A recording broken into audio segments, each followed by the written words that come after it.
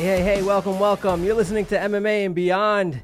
I'm Steve Maraboli here with the great Ray Longo. Thank you so much for listening. And hey, thanks everybody for your feedback. We got so much feedback on social media and through our website, MMAandBeyond.com. We try to get to as many questions as we can. If you have something to say, some input, a direction, maybe even someone you would want us to have on the show, feel free to ask, feel free to share, and please, grassroots, baby. If you like the show, chances are somebody you know will like the show as well. Please share on social media. And if you need any help sharing or getting some of the show content out there, please don't hesitate to reach out to us at MMAandBeyond.com. Ray Longo, what's up, brother? Hey, Steve, great to be here. The goal for tonight is to try to make it through the whole show without getting up to go to the bathroom. I strongly think you're going to fail, sir, but I'm cheering you on. You're the expert, and I think you just did a Jedi mind trick. I think I have to go to the bathroom right now. Already. Whatever you do, don't think of waterfalls. Whatever you do, don't think of waterfalls. So we had some fights last night, brother. Hey, wait, before the fights, congrats on the PayPal gig. Keynote speaker. Oh, thanks, man. I think that's awesome, man. Really, just want to really say congrats, man. I appreciate that. I found a way to mix two really nerdy things. Really understanding behavioral science from a young age and understanding business in an academic way. And then in the past 20 years, I've been a part of so many just either small businesses, entrepreneurs starting out with nothing, and of course some of the biggest corporate success stories. And it just seems to something clicked, man. So I still push on pull doors, but when it comes to business and behavior, man, I just get it. So I get these great gigs. So thank you so much, congrats, man. Really good stuff, man. I appreciate it. I really appreciate it. We had these fights last night. We're talking about behavioral science and Jedi mind tricks. We have somebody missing weight and then still knocking the other person out. The underdog misses weight and still knocks out the favorite. And we have some other fights. We have somebody going and getting roughed up a little bit, but still coming out with the win.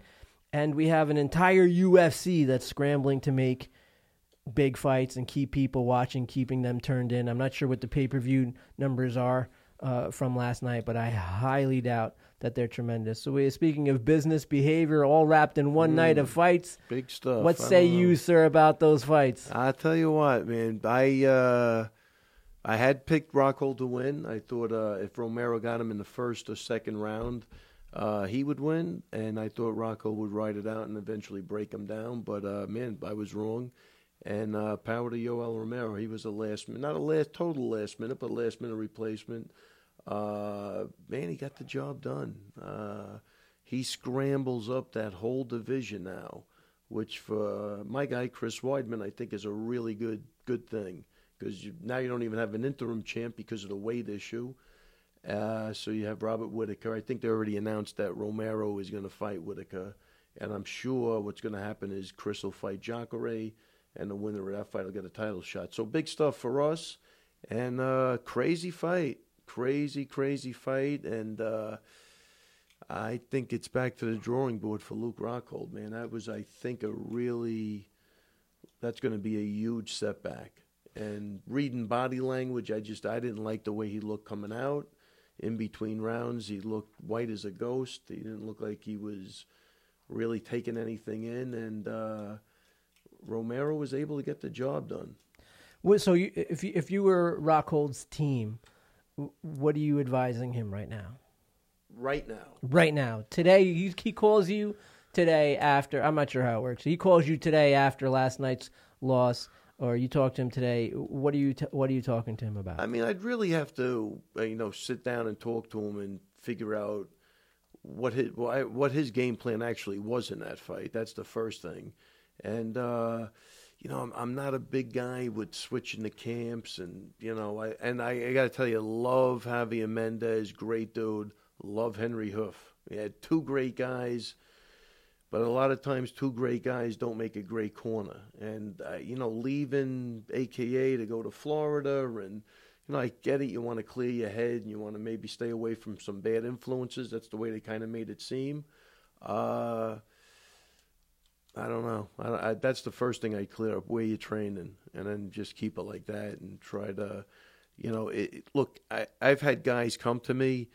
There's not a lot you could do with a guy in like a month or two. You know what I mean? It takes time to get a rapport and then to really work on some things you want to see the guy doing. So, I don't know. That's the first thing I would do is let's see where you're going to be training and what were the reasons for leaving. And then he had everybody together. I think he tried to do the right thing, but that could have caused some confusion. So there's got to be man, everybody's got to be on the same page, like physically, emotionally, everything, you know? You mentioned body language.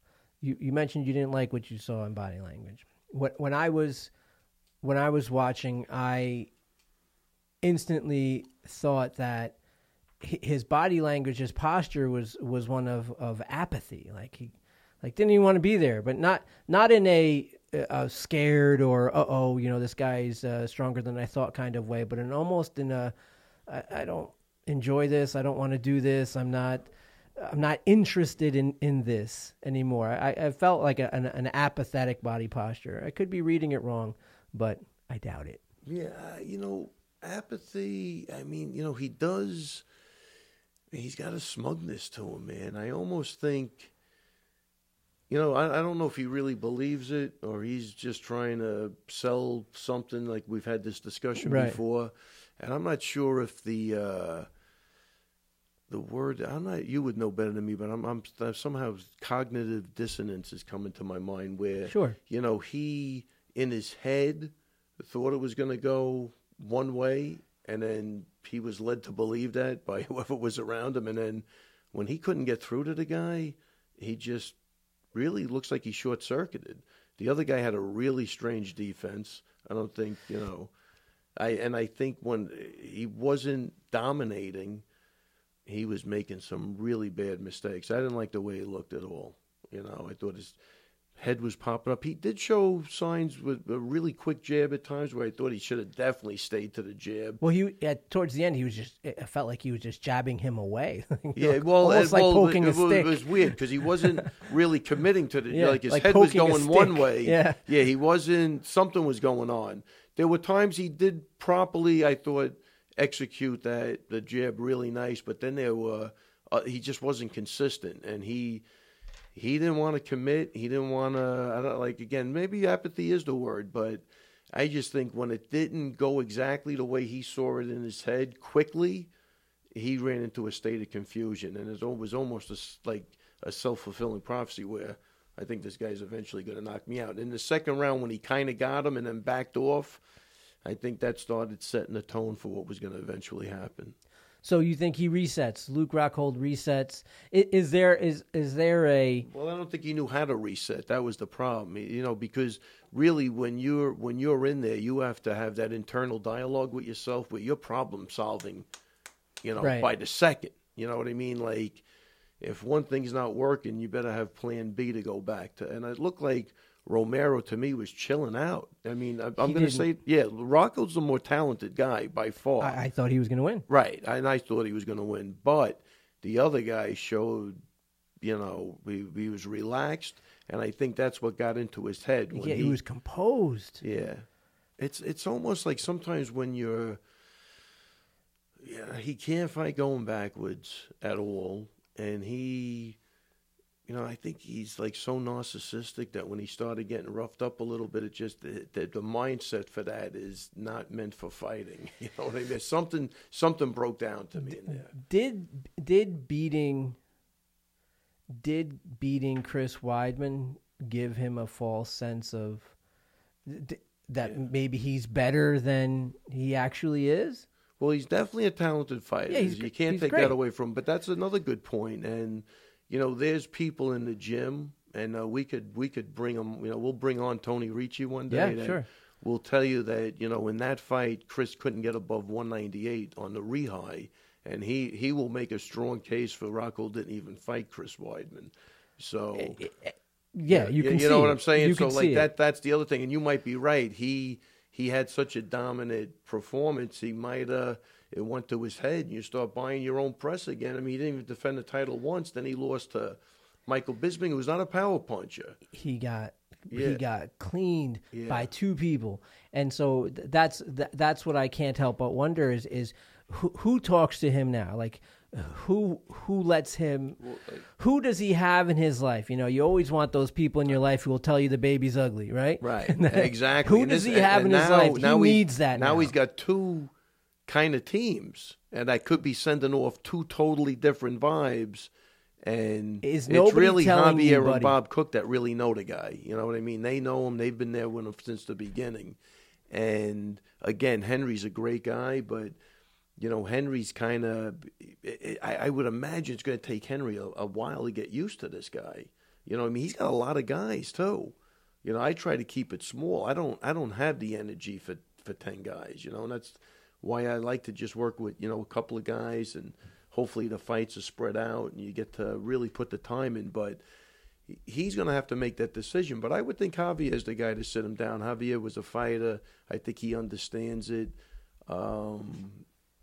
And he needs somebody he respects that could sit him down and they could try to take this and figure out a way how he could grow from it, really, which is, you always hear that, you need defeats to grow and, all of that stuff. But it was a pretty bad knockout again. You know what I mean? He took a big shot against that cage that, that follow-up punch. Now, that follow-up punch was brutal.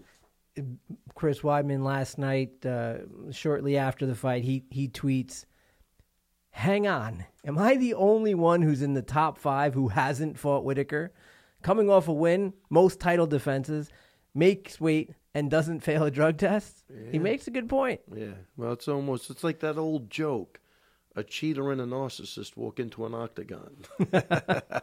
That's funny. You could finish off the rest. But you know what I'm saying? So I didn't see that tweet until you just read it now. But there's a lot of frustration, man. You know what I mean? There's a lot of frustration.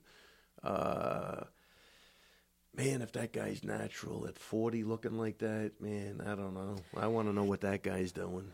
I don't know. And the problem, we're not, like, again, even it's different. It's not baseball. It's not football.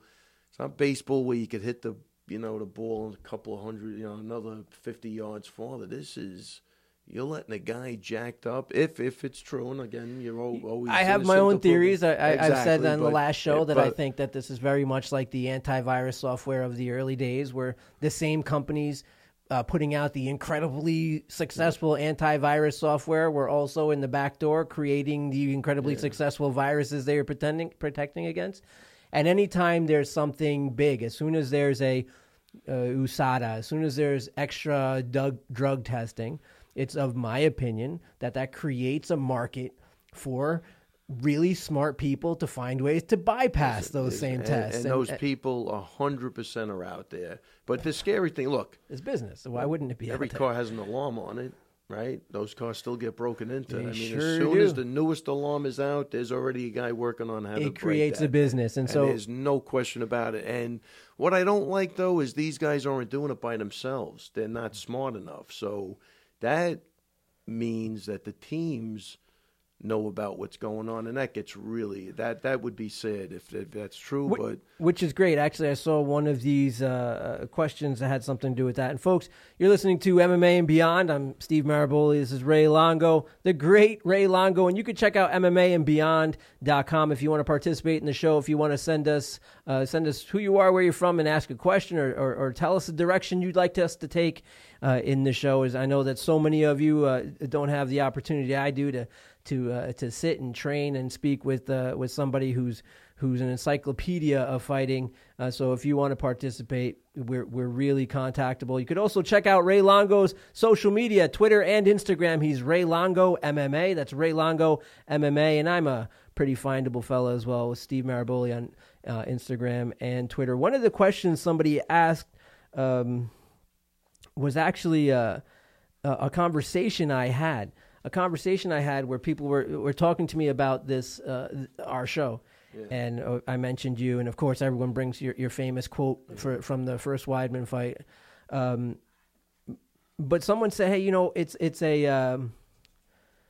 it's cool because he has a he seems to run a clean gym. Right.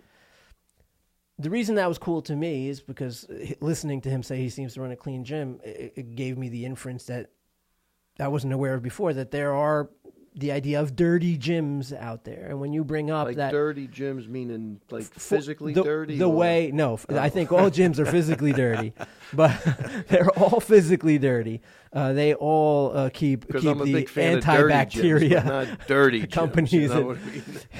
But yeah, it gave me the impression that there are dirty gyms, and listening to you say, yeah, it does seem like there are some places where athletes get help cheating. Right. That would probably be what he would refer to as a dirty gym, and I didn't realize that was a thing within the fight community. Do people know which gyms are less clean than others, or is it particular doctors? Is it particular fields, particular countries? I think people know what the gyms are. All right.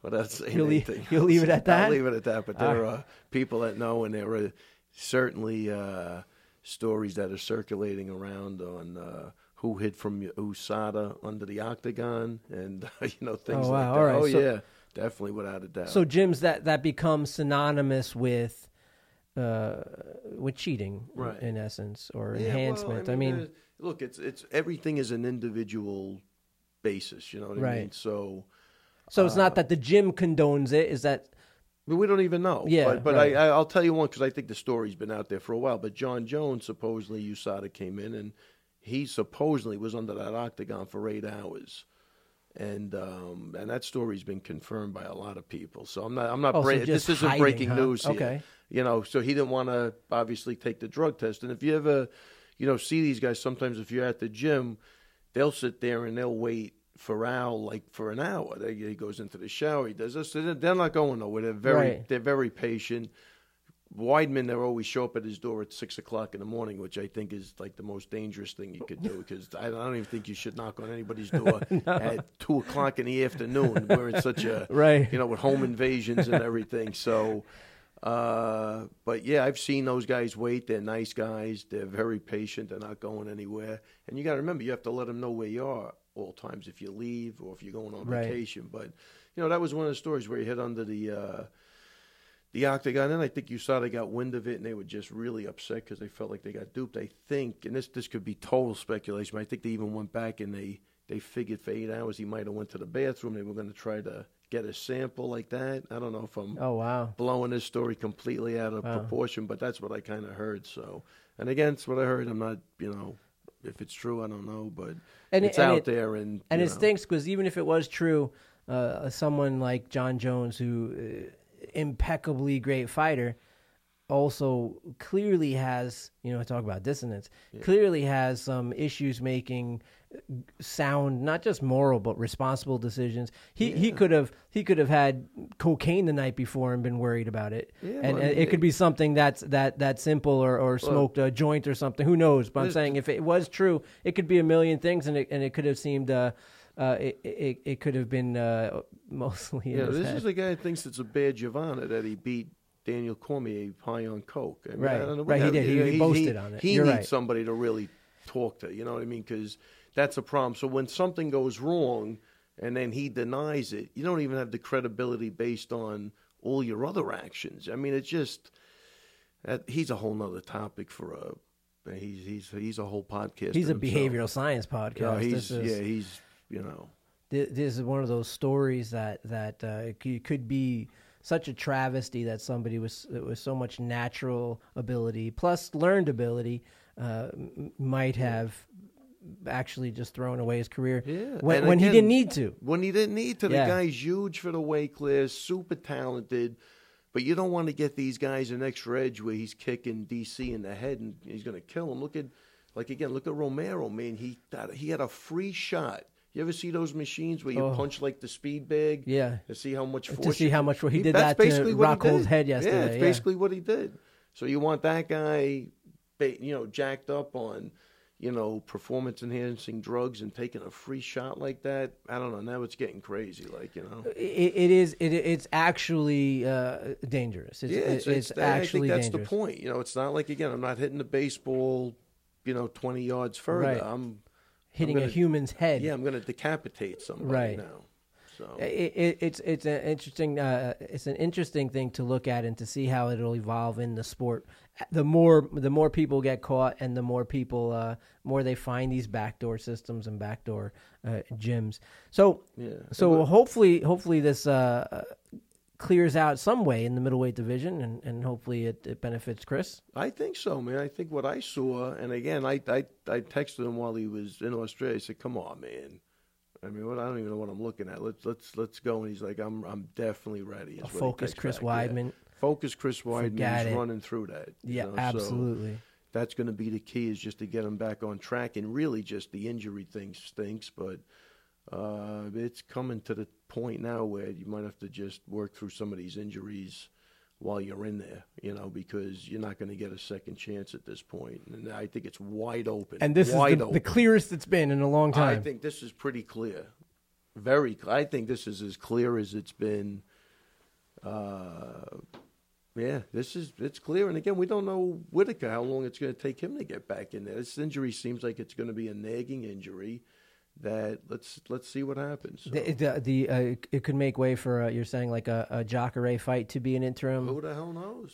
Yeah. I mean, they're not going to sit around. I don't think they're afforded the ability to sit around, man. They got to make things happen. They got to get numbers now, So they have to do something, because I can't see that last night's card being a big draw pay-per-view wise. I thought the fights ended up being good, but I thought on paper it looked pretty weak, and a lot of people weren't buying that fight. No, and rightfully so. They're not.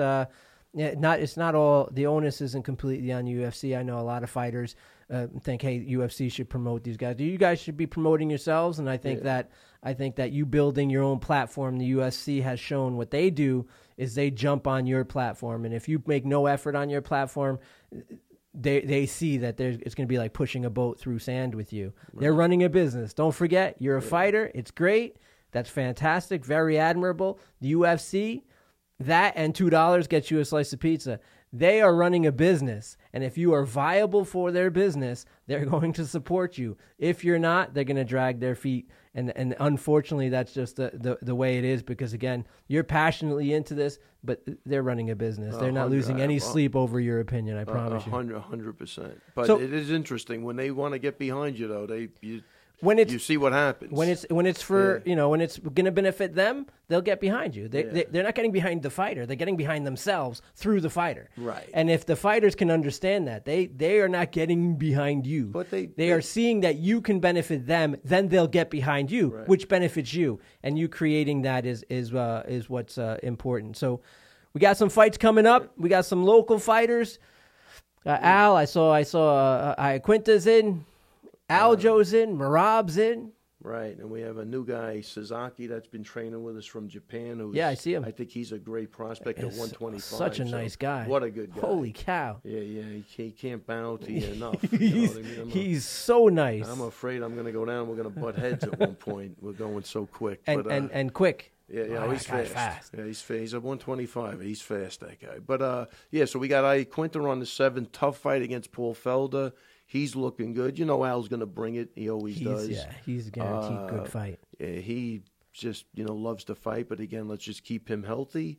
So my fingers will be crossed up until April 8th with that. And then we got Aljo.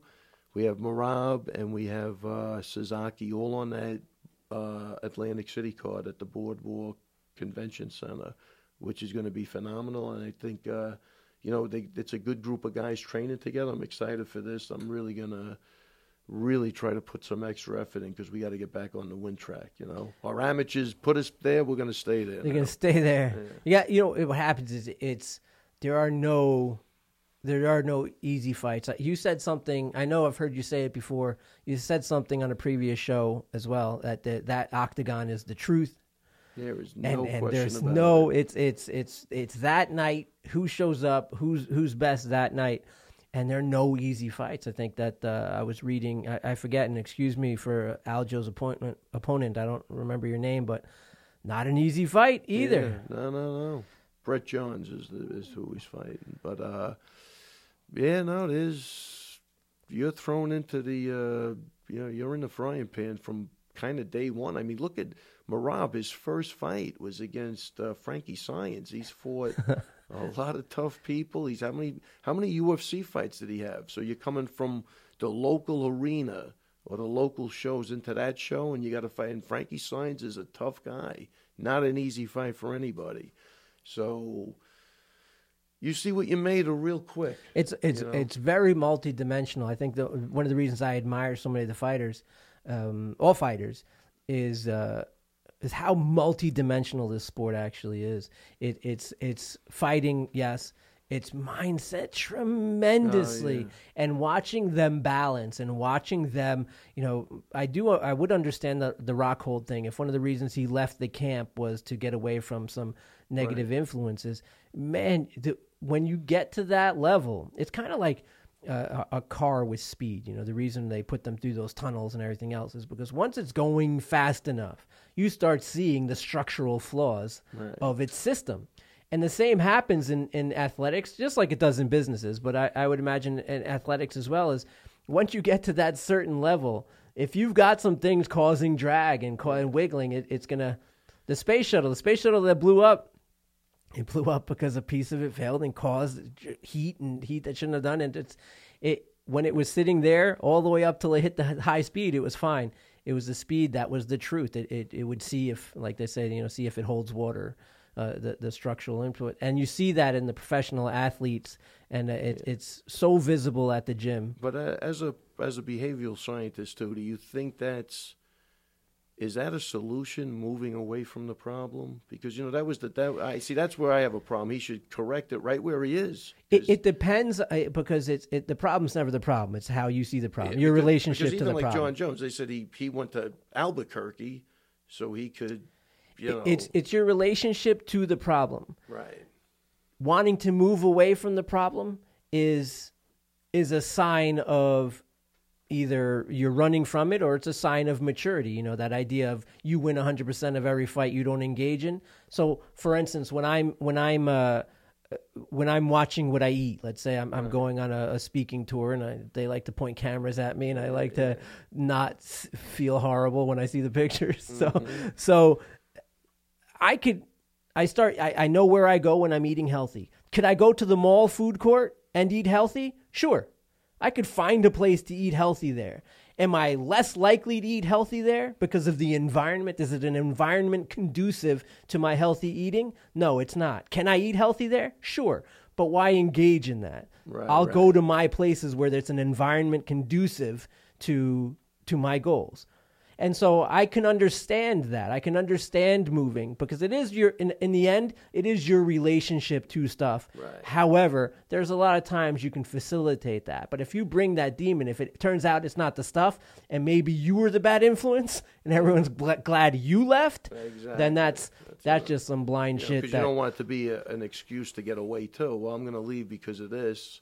When it could be something else. I'm going to leave because this place smells, but you're the one with shit on your shoes, exactly. Right? Then that's a totally different story. But mindset is so much. It's so huge in this, keeping your head in the game, keeping focus, keeping on your game plan. And maybe that does give the appearance, what I saw, of apathy. Maybe that was a mindset shift. Maybe that was, he's not doing what he's supposed to do. My game plan works. If he does what he was supposed to do, he's not. Maybe that's it. I've never been in there in that situation, but I do know what I saw, and it was not a switched-on human being. It was not a human being who thought they were going to win. It's not a human being, to me, that was even interested in being there. Those jabs towards the end, where I felt like he was poking a stick. Yeah. You said it perfectly. His hands going one way, but his head going the other way. Yeah. That's poking a stick. Yeah. That's what I would do if I saw a raccoon. Yeah, That's kind of I don't want to be in that fight with a raccoon. I want to make like I'm doing something, but I'm really not doing it. Exactly, and that's how I would see it. Interesting stuff in the UFC, and I look forward to the fights coming up and to see how this middleweight division expands and moves on. You want to get some feedback? Let's do it. Let's do some feedback, folks. You're listening to MMA and Beyond. Check out MMAandBeyond.com to send a question to me or Ray or both of us. I'm sitting here with the great Ray Longo. Ray Longo is a trainer of 6 UFC fighters, 2 UFC champions, and of course, mentor to countless fighters at all levels. You can check out his gym's website, lawmma.com, and you can find Ray Longo at Ray Longo MMA on Instagram and Twitter. And I'm Steve Maraboli. You can find me on Instagram, Twitter, and my website is just Steve Maraboli. I'm a pretty findable fellow. Let's go with website questions.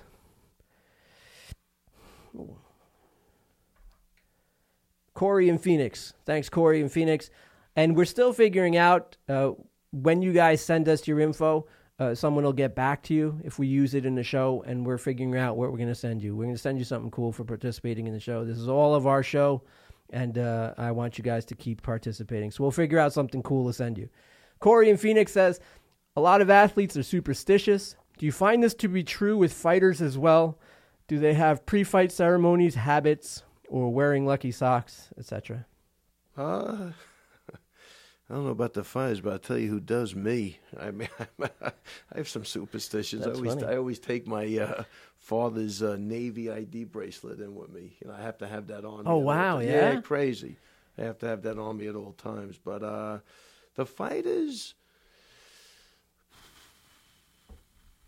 for the most part, I'm going to say my guys that I've been around are not superstitious like that. I mean, I think they all, now not superstitious like what I think he's talking about, but you know, I think Chris likes to read the Bible a lot, you know, but sometimes, you know, but I don't know if he's done that all the time, but I know there's But not necessarily, I read this Yeah, I don't think- passage right, before yeah. or anything like Yeah, that. I think Okay. everybody, you know, they have maybe have a song they listen to, gets them in the zone or Sure. something, but I don't think, you know, nothing that's going to handicap them. Nothing that they think, oh, I didn't get to hear this Nah, song, yeah, now I yeah, can't yeah. possibly win kind of thing. Yeah, but I'm not leaving the room without that bracelet. I didn't know your dad was in the Navy. Yeah. That's awesome. Yeah, passed away many years ago, but that's the least I could do. That's great, and athletes are very superstitious. You see a lot of playoff people they don't shave or they wear their hat a certain way, and you'll just see it's an interesting thing that happens. It has to do with our confirmation bias in our brain that we think that works. But if you think it works, everybody out there, your agreement with reality defines your life. So if you think it does, guess what? It does. Not for the reason you think it does, but it does, which is great. Thank you so much, Corey from Phoenix. Brandon from Ohio asks, I see gyms come and go. What's the secret of running a successful gym?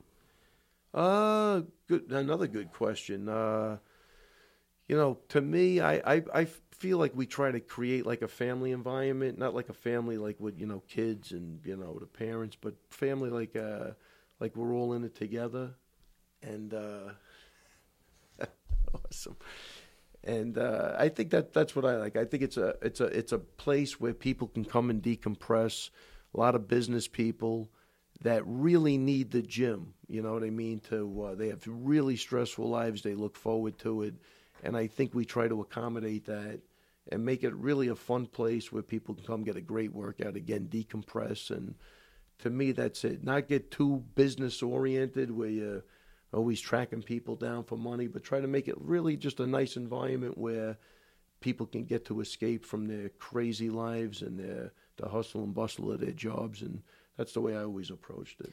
Yeah, it's great. And Brandon, it's a business. A gym is a business, so the same rules apply. You have to maintain your viability is based on your people needing you. It's your adapting, adjusting to not only trends, but to something that they see as beneficial to them. It's the viability of your business is solely based on the adaptability and relevance of your business. No, whether it's a gym or a candy store, whatever it is, you have to stay relevant. You can't. You don't see gyms still doing the Taibo, the Reebok Step program. You know, you have to. If something new comes up, you have to make those adjustments. And that business mindset, Brandon, if you're running a gym, then make those adjustments. You listen to the people who go to your gym. I train at Law MMA with the great Jenny Nadell, who keeps me focused, in shape, and hitting pads. I train also. I do some jiu-jitsu there. I also train at Renzo Gracie's.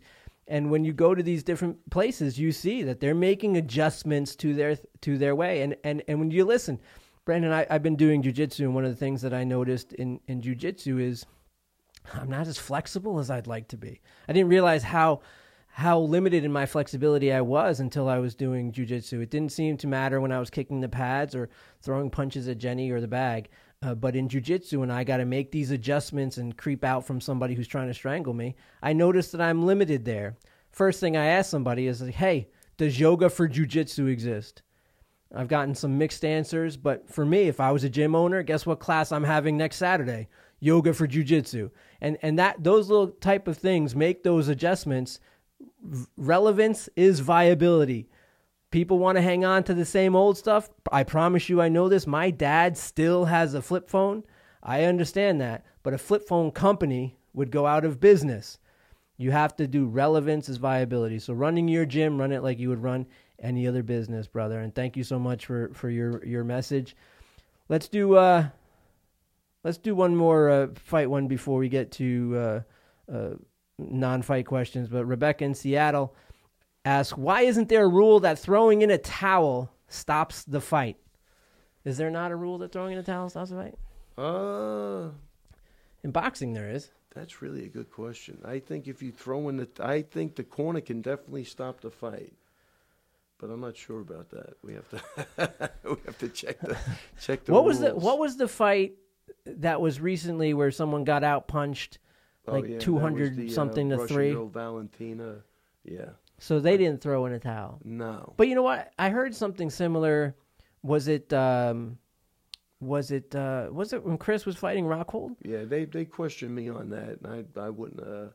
Here's the deal, and you have to have a relationship with your guys. But when Matt fought Carol Parisian, he had two torn meniscuses, so we had to cut down the cardio for that fight, and we took a shot early. And if you go back and look at that fight, he almost knocked Carol out in the first round. And then I'm going to say another ref could even have stopped it, but they didn't. Matt ends up gassing out. Now, normally I would know what his training was like, if we were doing the hills or whatever we were doing. But I know we cut corners for that fight. So I remember going to him because he was gassed bad. And I think I said to him for the first time, you want me to stop the fight? I think he threatened to kill me. I really do. I mean, so this is what people don't get. And I know if he didn't do it in there, right. We definitely had the conversation after the fight. And he said, never, ever stop the fight. Never. I don't give a crap. Yeah, never, ever. So I think that's the mentality of these guys. And unless I saw something really, really bad, I would overrule that. But for the most part, that's what the ref is in there for. He's right on top of the action. And I think that's another good point is like sometimes not having a family member in there, because you see a dynamic that's a totally different thing. You know what I mean? Because now you're seeing your brother or your son. And, I'll never forget Aljo had a rough night the other night, but his brother Troy and these guys are always arguing and bickering. But I'll tell you what, and I think I told this to Aljo, I go, that kid was shooken up, man. That almost killed me in Matt, looking at him. Matt was really, kind of upset about it. And, it was rough for everybody, but Troy really took that hard. And I said, all the bullshit you guys go through, man, what I saw in that kid when you got hurt was, you better treasure that, man, because that was for real, So, and I might have went off on a tangent, but the point is, you're in the hurt business, man. So sometimes having a family member isn't the best thing you could do because there's too much emotion in there. You know what I mean? When things get rough, but hopefully the refs do their job and then you just abide by that. But I've been they kind of quizzed me on I got social media stuff with the Rockhold fight, but these guys really don't want the fight being stopped. At least my guys, for sure. Well, they put so much time. They put so much time into training, and their heart is in there. And a lot of the fighters do have the die on your die. And the other thing is I'm training them, so I've seen them in the gym. I've seen them come back. Right, when they're in trouble. You kind of know. So that's what nobody else knows, but you do get a sense of that, and sometimes I'm watching a fight and it's such a mismatch that there are times I believe the ref should stop and say, it's just the guy has no chance of winning. Like, why even let him okay, he's surviving, but he's got no chance of coming back. I think it's pretty clear, and that's a tough decision to make. But I think we're going to see more of that. But I'm trying to think of the fight I just saw where they just should have stopped it because the other guy was never going to win that fight, and I don't know. You really save a guy from a lot of unnecessary damage. Last night's fight, a new kid, he was I'm horrible with names. Please don't feel disrespected, fighters. The I'm guy just hard. from France. The kickboxer. He was undefeated, and he fought a kid that was 11-1. And he made his UFC debut last night, and it seemed like they were on two different planets. Heavyweights? No, they were. Because the heavyweight fight was pretty bad too, where the guy was just. No, a kid was like 185. They were like 185. Yeah, that's a different fight. Yeah, so the guy he was fighting was 11-1, and it seemed like it was supposed to be a fair fight, but I was saying that they should stop this fight. This guy's getting killed. His name was Israel Adesanya, and he defeated Rob Wilkinson via second round TKO. 90% of that fight, Israel was just picking this guy apart. This guy was shooting at his legs, sloppy shots, just trying anything to not get killed. And you want to be like, stop the fight. Like, this is obviously not gonna. This isn't gonna go. You got to stop a guy from himself at that point. Now, that's thinking, a name to look forward to, folks. If their predictions mean anything, that kid Israel Adesanya.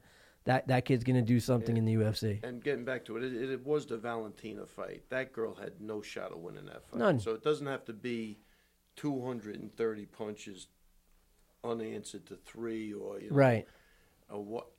There's no way that girl was winning the fight. It was pretty obvious. Like, you want her to be a warrior, you want to show it, but there's a time when I think you just step in and go, save her for another day, make some corrections, come back. You're going to get another shot, but to watch somebody get beat up and they're just too tough. There's people that are just too tough for their own good. I mean, that's sure. it. And their pain threshold is triple the normal person, and that's when it could work against you. But there are people that use that to their advantage too. You kind of get tired of beating the crap out of them, and then they come on strong. The old Rocky Balboa move. I'm thinking, what's his name? I think Darren Elkins, man. That guy's he takes a beating, and then I'll tell you, I think you gas out, and then he grinds the crap out of you. I mean, he's really interesting to watch. I don't think he's the most technical guy. He's getting better.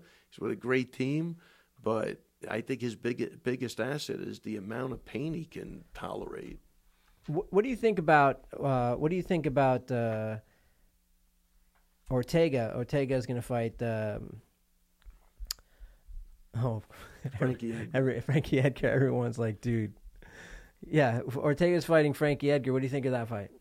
I think Frankie's a bad fight for anybody. I think he's just a bad day for the only thing that could happen, Frankie's getting older. You never know when that time is going to be. But, he's been so consistent and has beaten guys that are he's... Well, what made me think of that? He could easily be the best fighter. Oh, yeah. What made me think of that is what you saying, because this guy Ortega seems to win after, he wins later when the guy's gotten tired of hitting him. Yeah. He sneaks a submission. Frankie's got a great gas tank, guys. And he's got great wrestling. He's got good striking. He's got Ricardo's a great jiu-jitsu instructor, so... I don't know. Mindset. I think, mindset. I think he's at the top of the food chain. I go back to the Gray Maynard fight when he was knocked down about 10 times. He's rolling over, gets up, he wins that fight. That fight might have been a draw, but then it happens in the second fight. He ends up knocking the guy out. Mindset's incredible. Can't stop this guy. You want to talk to them halfway through. I do. I would be like, what are you thinking? What are you feeling? What are you seeing? I want to know what creates this, because that mindset is what people are looking for. If you can bottle that or create a... I'm a nerd, so if I can create a mathematical equation, a formula out of that would be incredible. Phenomenal, absolutely phenomenal. If you were a UFC matchmaker, is there any dream fight that you would want to make or something you'd be interested in seeing?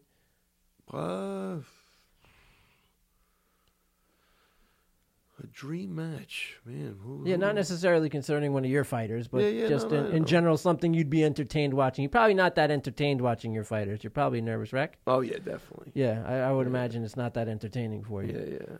It's entertaining after the fight, but the lead up and the fight. Now, I mean, I think that Holloway Frankie fight was going to be. I mean, is that a dream fight? I don't know. The dream fight. I mean, I'd like to see. I don't know. I think the Edgar Holloway fight was good. I'd have to really think about it. There were those fights when I used to watch boxing. There was those fights when Trinidad fought De La Hoya, when De La Hoya fought Chavez. Well, the first time, those were fights that you were like, "Oh, this is amazing! I want to see this fight." And I'm sure, again, we have the generational gap a little bit, so you'll have some previous fights, maybe the Duran Leonard, or something like that. Oh no, they had those huge fights. Does the UFC have something like that? I don't think they do, and I think one reason could be because they might have already fought. Like again, it goes back to what we said. Is you walk right into the frying pan. Like with boxing, there's a build up. And you get to fight like lesser guys and then the super fight. I don't think they have that luxury in MMA. You could look at all the tough fights that already happened, the guys that weren't even in the title picture, So I think they're trying with like Stipe and DC, but I don't know. Boxing, those fights seemed the build-up was phenomenal. Huge. Yeah, I'm not feeling that yet, with the UFC. I mean, Anderson Silva. When he fought Chael the second time, I mean, it was that weigh-in, I think, had 15,000 people at it, so, man, I think they're just harder to come by. They're even harder to come by in boxing now, but back in the day, man, they matched up some great boxing fights. Is there ever do you ever think that the UFC and, let's say, Bellator would ever be a little more comparable as far as organizations, as far as being a leader? Do you think that they would ever be close enough to consider doing some sort of cross promotional thing? I think that could happen in the future. Like a kind of like I think how the Super Bowl came about. Yeah, they kind of need that. I think that's exactly what they need. You got to get a couple of good guys in other organizations. Probably Bellator being at the head of that pack, and then really making those fights. But it all goes back to how you market these guys, how many people you can get them out in front of, and then, the fans will kind of dictate what's going on. But I'm not feeling, it's almost like when Stipe fought Ngannou, like they were really pushing Ngannou, you know what I mean? And, they were. Now that's gone. So now if Ngannou would have won, that maybe would have created like a super fight, but... Right. He didn't. You know what I didn't. mean? And then you got Stipe, who's just, blue collar as they come, steady Eddie. He'll do that every time. For some reason, they're not embracing. He will do that every time. Yeah, every time. So now you got him against DC, but I think you really see if they. That's a good fight, Stipe and DC. That's a great fight, but you got two guys that I don't think they ever really pushed. Right. You know what I mean? Like, if one of those guys is John Jones in that mix, that becomes a totally different dynamic because of all the, pros and cons about John Jones and all, It's news. It's news, yeah. You want... For the good news, bad news, but it's news. You want fighters and personalities who have gone beyond UFC.com or, MMA, websites and stuff like that. You want people who are on TMZ and those kind of people type mainstream publications so that you can give people an emotional interest. And like the Nick Diaz and the Nate Diaz's, I mean, they need those guys, you know what I mean? And I don't know. It feels like they build somebody up and then the guy disappears and then they got to start over again, and you never get that momentum, you know what I mean? That's why I think Sugar Ray Leonard against Hagler, look, that fight was in the works forever. But people really wanted to see it. Those were mega fights, man, back then. Mega fights. Yeah, and it's an interesting way that the UFC does the model. If I had say in any UFC boardroom, I would actually change your model a little bit. I think that the way that you're throwing your money is smart in some ways, but you're banking in a different. You're throwing it at the fighters instead of sectors of fighting that people find interesting. So if you focus the money on sectors of fighting, you would be able to plug the fighter as they came along. It would be a smarter business model for the masses, and it would be better for the fighters to fit that model. And that's the way I would do it. They're not doing it that way, but at some point, someone's going to come in and suggest that to them, and that'll make a big difference in the way that they market the fighters, and that the way the fighters themselves know which way they should be marketed. Folks, you're listening to MMA and Beyond. I'm Steve Maraboli. This is Ray Longo. Make sure you check out MMAandBeyond.com to share the show, to have feedback, to ask a question to myself or Ray. Also, tell us who you are, where you're from, so we can send you something cool if we use your question or statement. Make sure you tell people we're building this show. We're going to have guests. We're going to keep building and talking about the things you want to talk about. Make sure you participate, and please, please, please tell everybody you know that we're out here. There's a lot of podcasts out there. Our numbers are good just in our first couple, and I'm so grateful for that. Please tell everybody you know we're out here doing our best and really trying to get this show moving up and around so that we can talk to everybody about the things they want to hear, not just about MMA, but about training, mindset, current events, whatever else comes up, including the next questions, the last couple of questions we'll get to. When you were a child, what did you want to be when you grow up? Would you want to be something different now as an adult? If you could be anything, what would you be? I know this is going to be cliche, but I think I'm doing exactly what I want to do. I wouldn't change anything, seriously. Not even, my education at St. John's and becoming an accountant. I think that was all part of the process. I think it really helped form who I was. I'm really grateful I had, like 8 years in the corporate field, so I understood that part of it. And accounting's a great degree to have. You get to see a lot of stuff, work with a lot of great people. So I'm just grateful for being healthy, and I think I'm doing exactly what I want to do, man. I love helping people. I love watching people accomplish their goals and being a part of it. And I've always loved fighting from day one. Loved the martial arts. I'll be a martial artist till the day I die. And it's good stuff. I'm glad I found a way to make a living out of it and, support a family and all that stuff.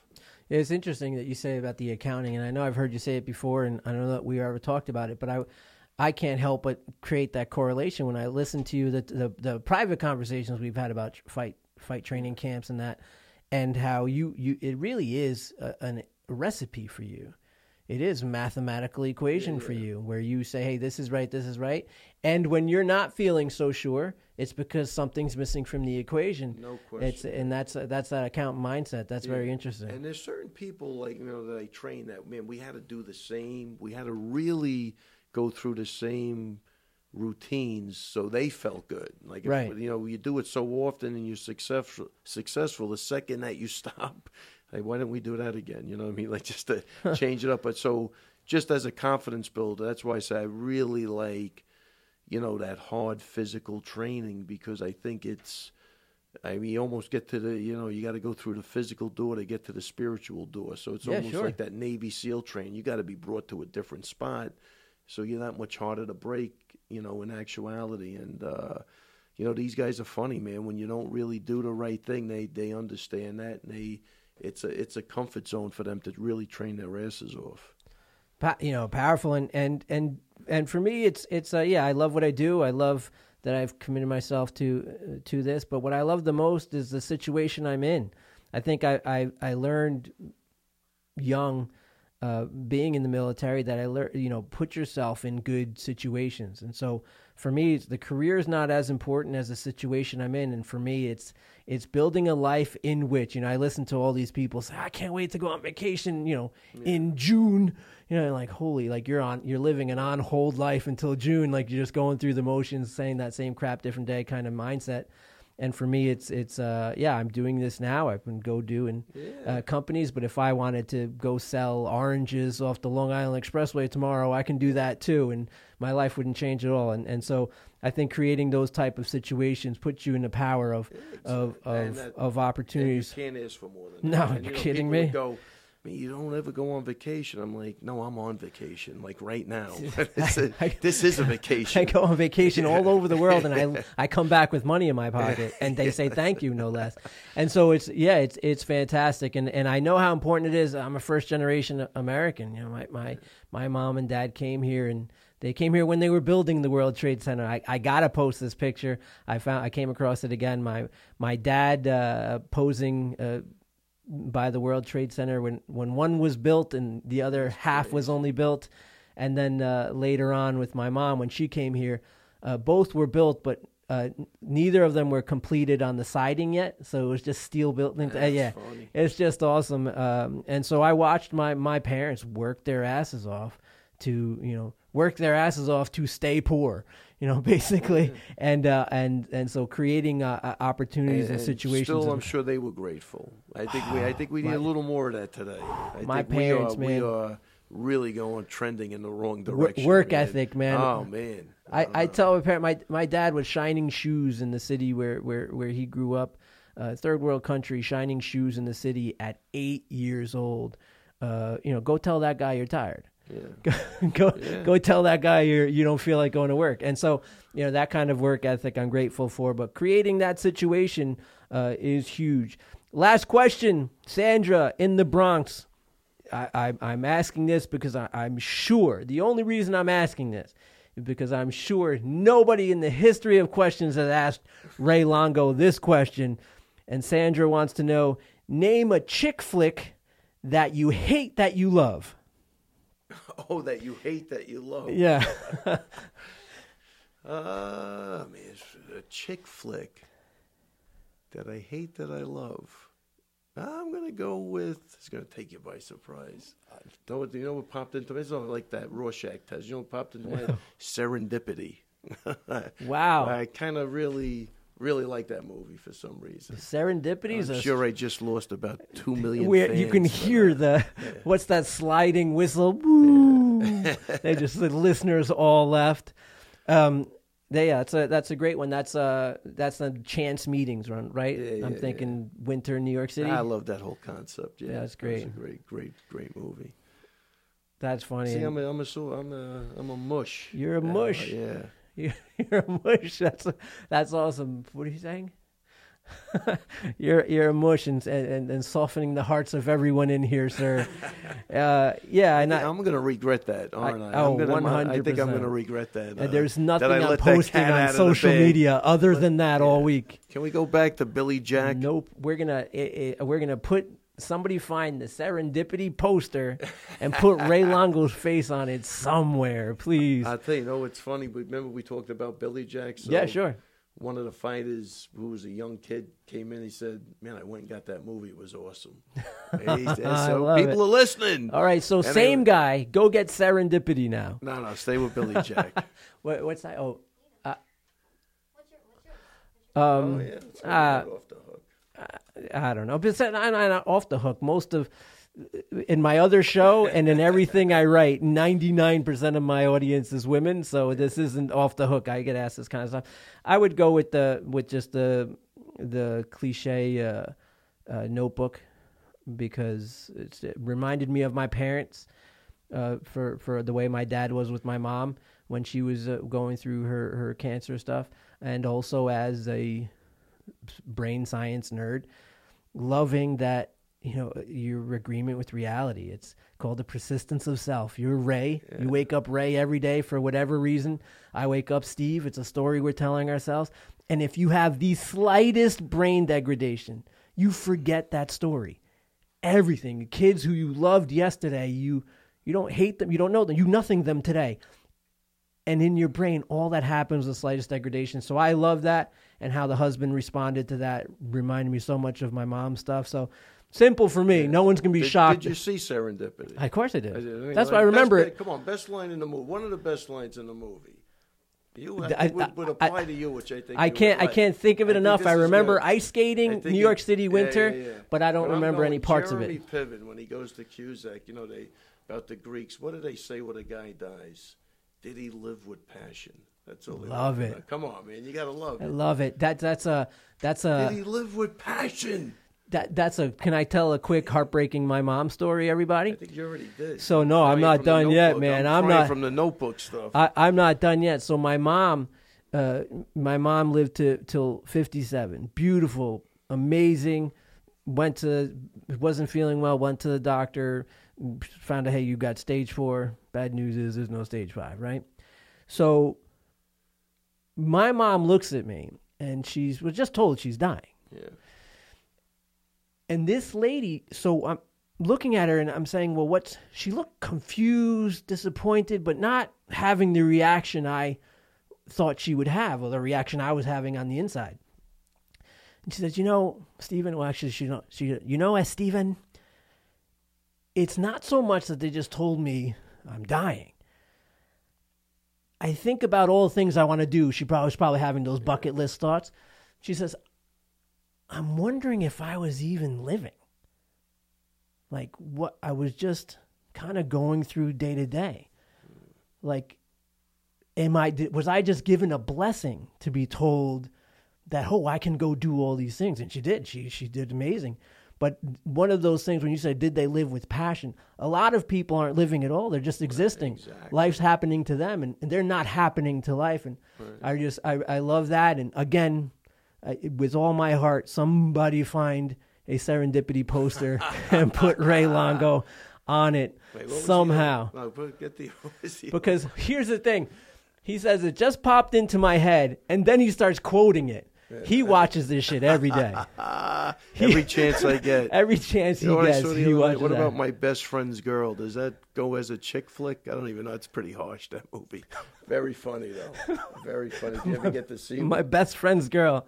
Everyone in the room's looking these up immediately. Uh-oh. Hilarious. That's funny. Hilarious. Folks, this has been MMA and Beyond. Ray Longo, I'm Steve Maraboli. Check out MMAandBeyond.com. Check out Ray Longo at Ray Longo MMA on Twitter, also on Instagram. And if you want to send him or tag him in a Serendipity poster with his face on it, that would be the place to do it. Ray Longo MMA. You can reach me at Steve Maraboli, one word, on Instagram, Twitter. You can find me on Facebook. I'm pretty much everywhere. Folks, can't tell you how much we appreciate this so much. You're listening to MMA and Beyond. Thank you so much. Till next time. Serendipitous.